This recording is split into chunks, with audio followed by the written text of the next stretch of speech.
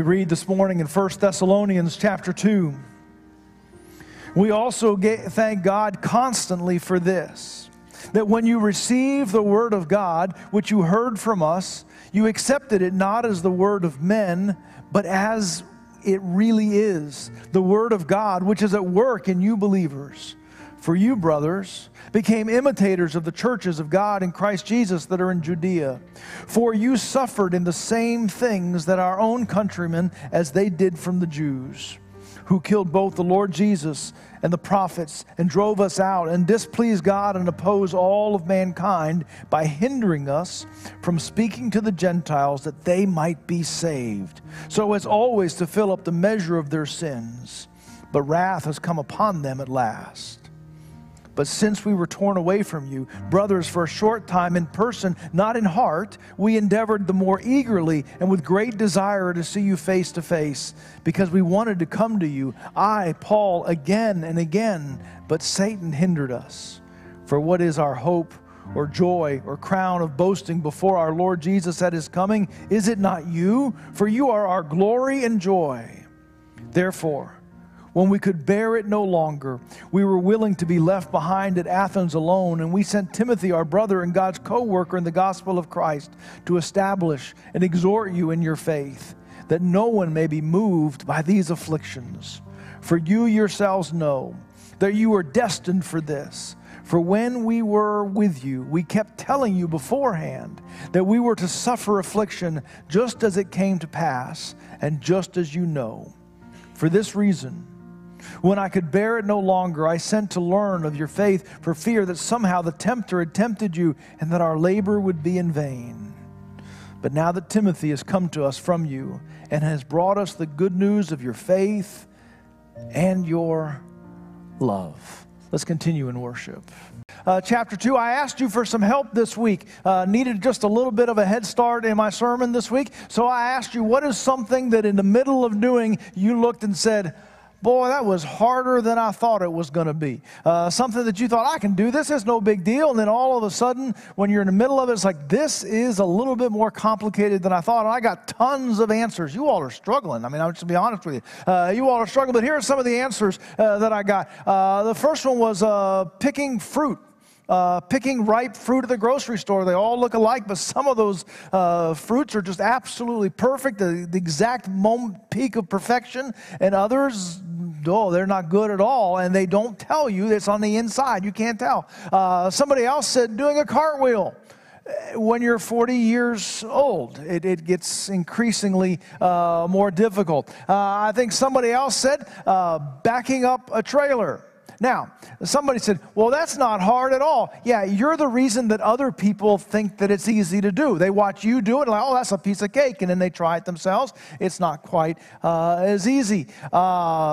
Furniture that comes in a box.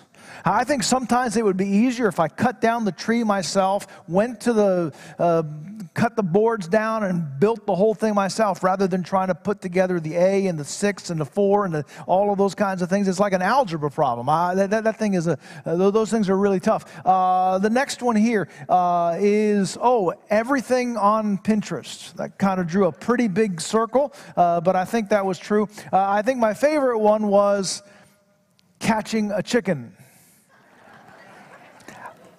I assume that to be true. Now, I find that if you wait till they're frozen, it's a whole lot easier to catch. I was trying to think of this in my own life, something that I thought like, oh, that'll be a piece of cake, but then when I found out it was a little bit harder than I thought it was. When I was in high school, what I wanted to do when I grew up was I wanted to be a sports announcer. That's what I wanted to do. And so any opportunity that I could come to get closer to that, I wanted to sign up for. And so at my high school, we had students that were the PA announcers for basketball. And so I had waited for my turn. It was my senior year. It was time for me to do it. I couldn't wait to do this. And the first time that I did it, I said, you know what? I'm going to step it up a notch. And I'm not just going to announce the starting lineup, and I'm not just going to announce the made baskets. I'm going to announce every single pass that is made, every single play that is made. Yeah, the visiting coach about pulled the team off the floor and said, if he doesn't stop that, we're not doing this anymore. But that wasn't the biggest mistake that I made in that. Being, a high schooler, I wasn't always paying attention to details. And so one of the big things that I did is I announced the starting 5 players. And it was a pretty stable team, so the starting lineup was the same just about every single night. So I went out and I announced the starting lineup. Well, the coach had changed the lineup that day. And so I got done announcing the 5 players that normally started, and he still had another starter that he wanted to put in there. So now I'm stuck. We've got to get this other guy into the starting lineup. And I said, oh, also this guy. And so now our team has 6 players, and your team only has 5 players, which didn't seem fair. But we worked it out. But it just seemed like that should have been so simple. But then when you get doing it and the lights come on, sometimes it's hard. The reason that I bring that up is because I think sometimes we can discover that our faith is a little bit more difficult than we thought it was going to be. That living out for Christ is a little bit more challenging than we thought that it was going to be. When we were told, listen, if you just ask Jesus to be in charge of your life and to forgive your sins, man, you are going to be blessed and it's going to be great and everything's going to be fantastic. The Red Sea won't always part in front of you, but sometimes it might. I mean, it's going to be fantastic. And then the reality is that we begin to live out our faith, and we discover that sometimes it is more difficult than we expected. Sometimes there is more pushback than we were expecting to do that. Paul speaks about that here in this passage of Scripture. Now, he starts again with this celebration of what God has done in the church in Thessalonica. One of the things he says, we give thanks because of the way that you responded to the Word of God. And he says, and I love the fact that you understand that you were responding to the Word of God, not to the word of men. It wasn't what we were saying. It was the authority of God. It was the hope of God. It was the glory of God that you heard. And so you paid attention to it like it was God speaking. And that was fantastic. And then he says, and you became imitators. Now, that's the second time that he's used this concept of being an imitator. We saw back in chapter 1 that he talks about you became imitators of us and of the Lord, and the fact that we find models in our life, that we grow as disciples by seeing people live it out in their life, and we become imitators of people like that. Now, in this case, Paul says, and your church became imitators of the church in Judea. Now, understand that the church in Judea is a pretty big deal. When he says the church in Judea, he is talking about the Jerusalem church. He is talking about the original church. He is talking about the church that the disciples were part of, that first church there in Jerusalem that Pentecost happened. I mean, this is it. This is the church. Man, what a compliment that Paul could be giving to this church. You are imitators of the church in Judea. Boy, that sounds so great. But it's kind of like, I imagine if we had a church softball game and somebody looked at me after the church softball game and says, Pastor, you look like Babe Ruth out there. Really? Thanks. I like that. Babe Ruth, I mean, the greatest of all ball players. You look just like Babe Ruth out there. Yeah? Yeah, you look like you're getting old and could lose some weight. Okay, that's not exactly what I had in mind when you said you look like Babe Ruth. And in this passage of Scripture, Paul says, you are imitating the church in Judea, that first church, that mother church of all churches. You are just like them. And the church in Thessalonica is like, really? You really like the way that we worship. You really like our small group structure. You really like that.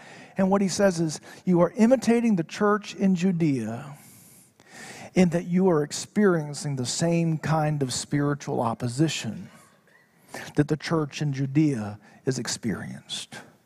He says, what you have in common with them is that you are dealing with spiritual opposition and pushback and friction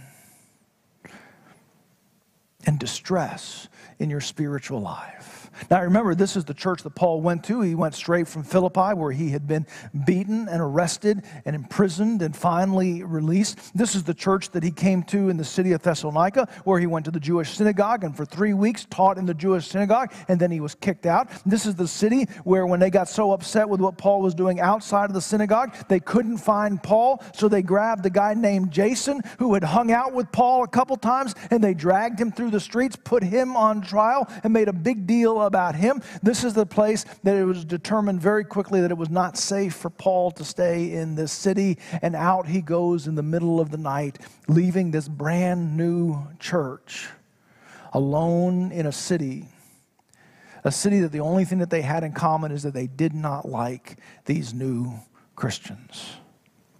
This living for Jesus, this life of faith, suddenly feels a little bit more difficult than it looked like when they started. Is this really the way that it's going to be? What is it that we should expect in terms of our faith? Now, I think that this is a super relevant passage of Scripture for us to look at this morning, particularly as we recognize and focus on our graduates. As we think about them being launched out into the world and say, you are ready for the next stage of being a grown-up and an independent person, and you are heading into the larger world. What is it that they can expect to find when we're out there?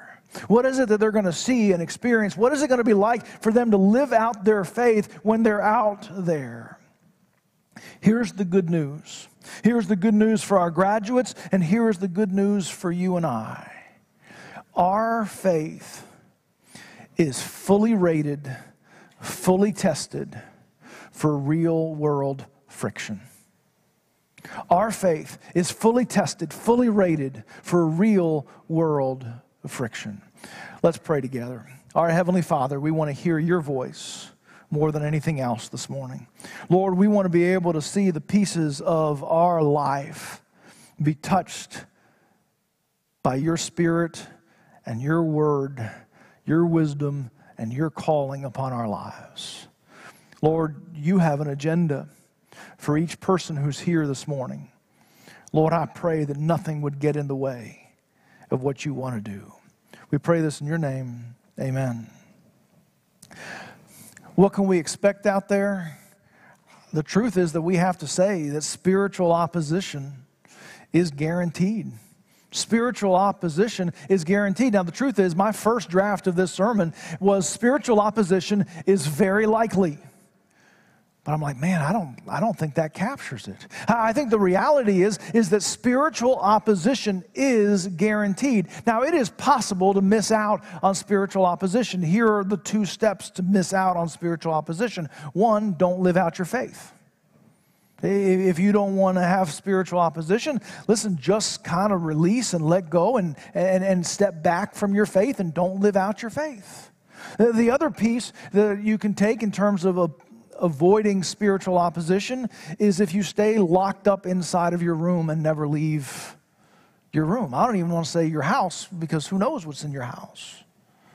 But if you just never interact with another soul, another being, well, then maybe you can avoid spiritual opposition. But the reality is that God calls us to live out our faith, and He calls us to live out our faith in public. So those are not options that are there for us. So we are going to face spiritual opposition. Now, I don't know whether you heard this phrase or not, but the first service hadn't. I don't know what to do about that. But they talk about the fact that Eskimos have 111 words for snow. It's so prevalent. It's there all of the time. There's such precision in the different types of snow, and they deal with that. I don't know whether that's true. I have one word for snow. It's called cold. But for Paul, he doesn't have all of these words for snow, but I want you to notice that in these first 2.5 chapters of 1 Thessalonians, he has 7 different words for spiritual opposition. He talks about shameful treatment. He talks about affliction. He talks about being hindered. He talks about conflict. He talks about suffering. He talks about distress, and he talks about opposition. One of the things that he says to the church here that he's so concerned about and he loves so deeply, he says, we've been worried about you. We're wondering whether you're holding up because we know how tough the environment was when we left, and we left you there alone. And our hearts are in our throats wondering, are you okay? He says, now, of course, we told you that this was coming. In fact, we told you that this is what you were destined to experience. Now, usually when we talk about that's my destiny, when we talk about, well, I'm destined for this, well, we always have bright, shiny things that we're destined for.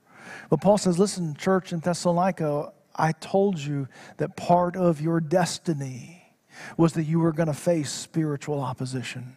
He says, I've warned you about this from the beginning. Now, just to take a quick time out here, why is it that we face spiritual opposition? Why does that happen? What is it about the fact that I'm a follower of Jesus that creates difficulty and hardship for my life? It is illogical on some level. If I follow Jesus, then everything should kind of fall into place. People should like me more if I follow Jesus. So why is there hardship that we face? I think that one of the things is that when you follow Jesus and you have Jesus at the center of your life, then you have a different purpose than anyone else has. You have identified something completely different, as said, this is the most important thing inside of my life. So that puts us a little bit out of sync with the world. When you have one thing that says this matters most, and you don't share that this matters most with the people who are not in Christ. I would tell you that sometimes we underestimate the impact of what Jesus calls on our lives. He says, listen, this is the way that I want you to live. I want you to live with the first being last and the last being first. Well, that's not the way our world thinks, isn't it? First is what we're always supposed to chase after. We're supposed to push people out of the way to make sure that they're second and we're first. He talks about laying down your life. He talks about forgiving somebody not once, not twice, not 6 times, not 7 times, but 7 times 70. And basically he says, as long as you're counting, you're not forgiving. We live in a world that says, listen, you remember the things that people have done to you. You keep a list, and you stay wary of those people for the rest of your life. Jesus is giving us a completely upside down, different way to live. That puts us out of sync with the world sometimes. I would also tell you that when we become followers of Jesus Christ, we find ourselves in the middle of spiritual warfare that is much bigger than ourselves and surrounding us. And we have found ourselves in the middle of a war between God of the universe and the forces of darkness. And every once in a while, we will feel what it's like to be on that battlefield. In fact, in this passage alone, Paul says, listen, I want to get back and visit with you in Thessalonica. I want to see how you're doing. I want to check on you. It says, but Satan has hindered us. And sometimes that hindrance is direct. Other times it seeps into the culture. It seeps into people. It seeps into the people who are closest to us. It seeps into power structures that are around us. But we find ourselves involved in a battle not against flesh and blood, but against principalities and powers of the air. And so because of that, there is spiritual opposition that surrounds us all of the time. Paul says there are 7 different ways that we can describe this persecution. But he doesn't just describe it in terms of how much opposition we face, but he begins to talk about the variety of that opposition. I think that those 7 different words that he uses here describe that it's not all of the same. And so I want to think just for a few minutes about some of the spiritual opposition that you may have faced last week. Maybe some of the spiritual opposition that may be coming in your direction in the next month. One level of spiritual opposition is what I would just call awkwardness. Social, interpersonal awkwardness. Because you have a different center to your life than what someone else has, and sometimes it just creates some awkwardness. But we go back here to the first century, to the church there in Thessalonica, and one of the places, you know who really knew how to throw a good time? You know where you really went to kind of kick back and relax? The pagan temple that was designed for the worship of these pagan gods, but they also just knew that it was a great place to gather. It was a great place to eat. It was a great place to drink. It was a great place just to kick back and relax. And so I think there was a lot of times where people said, hey, after work, we're all going over to the temple. You should come hang out with us.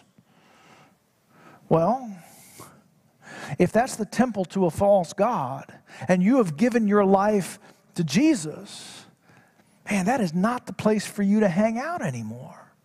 And so there's a difficulty there that this place is just a natural place that everybody just kind of hangs out. It's not for you because your life has been given in a different direction. And so there's an awkwardness at 5:15. Says, hey, you coming? Yeah, I don't think I can make that. They had the best parties at the temple. They also had, because of all their sacrifices, the best meat, because the false god wasn't ever going to eat the meat. You could present the meat all the time, and a fake god's not going to have a real meal. That's part of what happens. And so if you needed meat, that was the place to go. And so in the church in Corinth about this same time, Paul is answering some questions. They're like, what do we do if we go to somebody's house and the meat has been sacrificed to an idol? We kind of know that. Paul kind of has a policy that says, don't ask, don't tell. He says, don't ask where the meat came from. Don't go looking for the label. Don't go see where it is. And as long as nobody says anything about the meat, he says, enjoy the meat. Enjoy the rib roast or whatever it is that you're having. Have a great time. He says, but if someone stands up and says, this meat is extra special because it was sacrificed at the temple, and we're so grateful to have this meat that's been part of that worship service. And Paul says, you know what? It's a good day to be vegetarian that day. He says, you need to sit it out. If they have announced to you that this is sacrificed to an idol, then you got to sit that out. Now, that's just building up some awkwardness. You're not trying to be rude. You're not trying to be difficult. But the thing that everyone else finds normal, you just kind of have to be one step a little bit out of sync with where everybody else. There's awkwardness. And the truth is, some of that just builds up on our lives. We want to just be able to go through life and do normal and just kind of blend in. But that kind of wears us out. So one level is just awkwardness. Another level is just a little step more intense. I would just call it unpopular. And I don't mean that everybody hates you or anything like that, or it's high school all over again. I just mean that there are some decisions, there are going to be commitments, there are going to be some reactions that you have that are just kind of unpopular. Again, it may be on a business trip that there are certain behaviors, activities, and things that everybody does when they're out on a business trip that you're going to just have to say, pass. It might be some ways in which people have a night out on the town and you just kind of have to say, pass. You're not being hyper judgmental of them, but you said that's not for me. But all of a sudden, when you become the voice that says, yeah, I'm not going to do that. I'm going to sit that out. I'm not going to participate in that. Then all of a sudden, it just puts you out of sync in that room. It becomes less popular. You become a voice that maybe some people don't really feel like hanging around, and you're less popular than you used to be. It's part of the spiritual opposition that we face. Sometimes it can get a little bit more intense than that. It's not just awkward. It's not just unpopular. But sometimes the spiritual opposition that we face is unfair. You see, again, in the first century, a lot of the people that would have been in this church there in Thessalonica, they would have belonged to a trade guild. Whatever it was that their business was, whatever their work was, it was kind of like a union. They belonged to that. But these trade guilds were often connected to the pagan temple. And a different trade guild would be connected to this god and to this god and to this trade guild and all of that stuff. And they didn't ask for a whole lot, but just every once in a while, you had to go to the temple with the rest of the members of the guild, and you had to participate in this pagan sacrifice. Well, all of a sudden, you as a believer in Christ, you cannot offer sacrifices to a false god. You cannot be part of worship to a false god. So you sit that out. Well, if you sit that out, then you can't be a member of the guild. And if you're not a member of the guild, then you can't be part of this industry, and you can't have your table in the marketplace, and you cannot continue to make a living the way that maybe your family's been making a living for 6 generations. Now that's unfair. But that's what happened to many believers in the first century. There's a reality here that maybe it's not an official guild, but there are times and places that there are just the way things are done in your business or in your workplace. That if you didn't behave in some of those business trip behaviors or those nights out on the town, or if you took these shortcuts, these ethical shortcuts on expense reports, or if you did all of these things, then you might be able to get some business that you're losing because you won't make those commitments. It may be that you miss out on some promotions or some connections or some job hires because you're just a little bit out of sync with the rest of the world. That's unfair. But I have to believe in this size of a room, some of you have experienced some unfairness because of your faith, because you wouldn't take a shortcut, because you wouldn't mimic a certain behavior. It's cost you. Spiritual opposition is guaranteed. Sometimes it's awkward, sometimes it's unpopular, sometimes it's unfair, and sometimes it's dramatic. Now, I have a feeling that most of us have been awkward or been in an awkward situation. We've been unpopular sometimes, and sometimes we've been treated unfairly. But what Paul dealt with is that because of his relationship to Christ, he was imprisoned, and he was beaten, and eventually he would be executed. And the reality is that there are men and women around the world today that are in prison because of their faith. They have been beaten because of their faith. And in this calendar year, hundreds have been executed because of their commitment to Christ. Spiritual opposition is guaranteed. Now, we don't get to choose what our level of spiritual opposition is. You and I live in one of the freest countries in the entire world. The likelihood that this week that you will be in prison for your faith is quite unlikely. The likelihood that you will be executed for your faith in this country, let's say for at least the next 6 months, is fairly unlikely. But that's not a birthright that we have as believers. That's a blessing that we've been given as Americans, but that's not a birthright that we carry as believers, that we never have to face anything beyond awkwardness. Listen, spiritual opposition is guaranteed. Now, here's the piece. We have to be ready for all of it and any of it. I think it's quite unlikely that you're going to face the dramatic end. But we would say, okay, this is what I would do in that. I wouldn't step down. I wouldn't step back in my faith. I would stand. You know, we kind of psych ourselves up for those things. But my challenge to you is, I want you to be just as strong in the awkward and the unpopular and the unfair as you're ready to be in the dramatic. In the moment by moment, day to day, rough and tumble, bouncing around with people. I want you to be just as strong in the awkward, the unpopular, the unfair, and if the dramatic ever happens in our setting, that we're ready to do that as well. I knew that was going to be the long section. We're going to move quickly on the next 2 sections. I would also tell you that spiritual opposition can grow our faith. Spiritual opposition helps us grow our faith. It keeps us real. It keeps us rooted. It keeps us humble. And it keeps us sharp. I was pastor of Emmanuel Baptist Church in Panama City some time ago now. One of my predecessors was a man named Pastor Adolf Bedsel. Brother Adolf had been pastor of that church for 36 years. He was a godly man. He lived across the street from the church. He'd come over and see me on Friday mornings and say, "Can I pray for you?" I'm like, "Man, you better believe you can pray for me." Brother Adolf had written some books published by some major publishing houses, and so I read those books and I wanted to see that. And he had one chapter in one of the books that was called Judas and Jezebel on the Trail of the Preacher. Man, I don't know what that chapter is about, but I'm reading that chapter.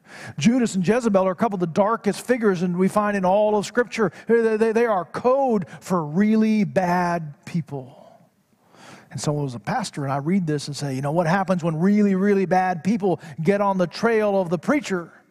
Well, I'm interested in what he has to say, particularly since they may still be members of the church. I want to see if he names names. I want to know who we're talking about here. And I'm reading that chapter, and I'm waiting on him to let Judas and Jezebel have it. You know what he said? He said, you need to give thanks for the presence of Judas and Jezebel in your life and in your ministry, because they will sharpen everything that you do for Jesus. You will pray more. You will think more. You will guard your integrity. And they will challenge you to make sure that you're living it in the place that you're supposed to be living it. Man, that's not what I want to hear. I'd rather Judas and Jezebel get the boot. But he says it's the presence of those hardships, it's the presence of that opposition that keeps you sharp. I got to tell you, I heard somebody say this week. Difficulty is not a deterrent, it's an invitation. Sometimes we get one of these rainstorms that makes everything difficult. Getting in and out of the house is difficult. You got to drive through traffic. Sometimes the roads are flooded. It's all kinds of difficulty. But here's what probably didn't happen this week, is that we got one of those rainstorms and it was just about time to do the carpool and pick up your kids at the elementary school. Here's what you didn't do. You didn't leave them at school. You can say, you know what, it's really hard to get out today. I've really got other things to do. The traffic's going to be terrible. They can just spend the night. It'll be fine. Now, you may have thought about it, but you didn't really do it. Because even though some things are difficult, you do it.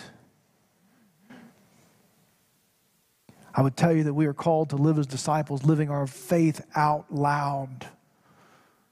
And just because it's difficult doesn't mean we just drop it on the side of the road and say it's not worth it. The challenge is that we live it out. Spiritual opposition also draws us together.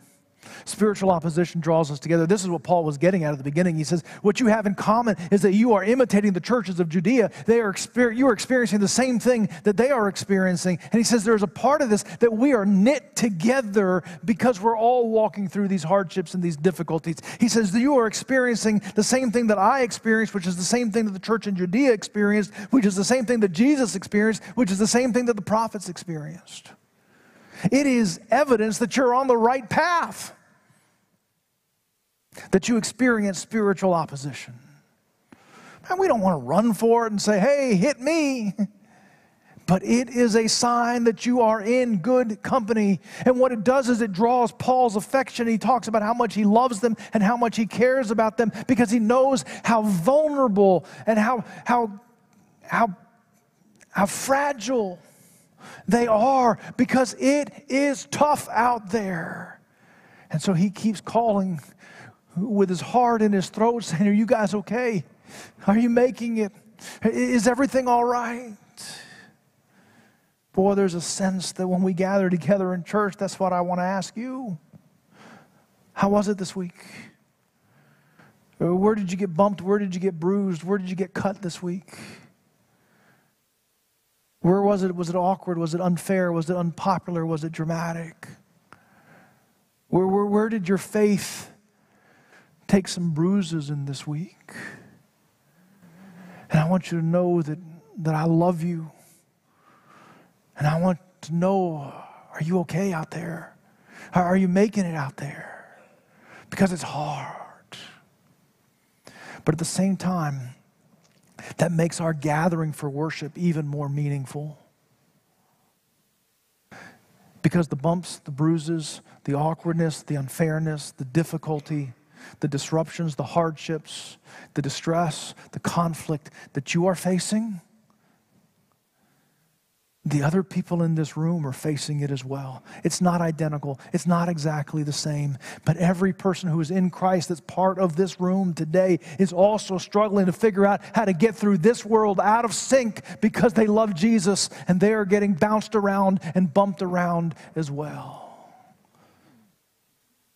And so when you come into worship, when you leave worship, when we stand and we sing, I want you to glance around sometimes. And I want you to know that that's someone else that's on the same journey that you are. And I want you to love them because they're walking some of the same stuff that you are. And I want you to be encouraged by them because they are sticking to it in some hard things. And I want you to give grace to some of them because they are worn out and they are exhausted by some of the stuff that they are facing. And I want you to know that this is a place that we come to. And we care for each other. Because out there, it can be tough sometimes. That's the reason why we make a commitment to make this a safe place in here. Because out there, it can be hard. And so because we know that the person to your left, to the person to your right, the person in front of you, the person behind you, man, they've been bounced around this week. Maybe in their job, maybe in their school, maybe in their family, maybe among their friends. Man, they got bruises. So we come together and we're a family that we love and we care for each other because we share this journey and these experiences. Let me give you some quick applications this morning. First of all, stand firm. I know that there's a temptation that says, if I reduce my commitment to Christ by 15%, man, my life would be so much easier. But that's not what you're called to do. You're called to pick up your cross your whole life. Continue to live out your faith 100%. You don't have to be obnoxious, but don't back down to who God has called you to be. And I would tell you, to live out your faith, visible and present. Don't live with your head down, locked in a closet, keeping it to yourself. Paul says to the congregation in the passage we looked at last week, we gave to you the gospel and ourselves. I got to tell you that there's something about that phrase that has stuck with me for a couple of weeks now. We are to be people who present to this world the gospel and ourselves. So don't live with your head down trying to avoid the least amount of engagement as possible. The gospel and yourself. And then finally, be here. Be here. Not so that we can say that we had a record attendance or something like that, but because it is tough out there, be here. This is the safe place. This is the place to be restored. This is the place to be refreshed. This is the place to be equipped. This is the place to know that the other people are walking this same journey. In a boxing match, you go to the center of the ring and you throw some punches and you get some punches. But the bell rings. And you go to that corner and it's a safe place to get nourished and refreshed so that you can get back out there and do another round of it. This is the place where the bell rings to give you rest and renewal and refreshment and healing for all the stuff that we face and that we live out there. Now, we love the people that are out there, but because we are out of sync in Jesus, we bounce around sometimes. Come, be healed, refreshed, renewed, loved, cared for, encouraged, inspired in this place. Every week, ring the bell and sit down and be safe and loved and restored and heal. Let's pray.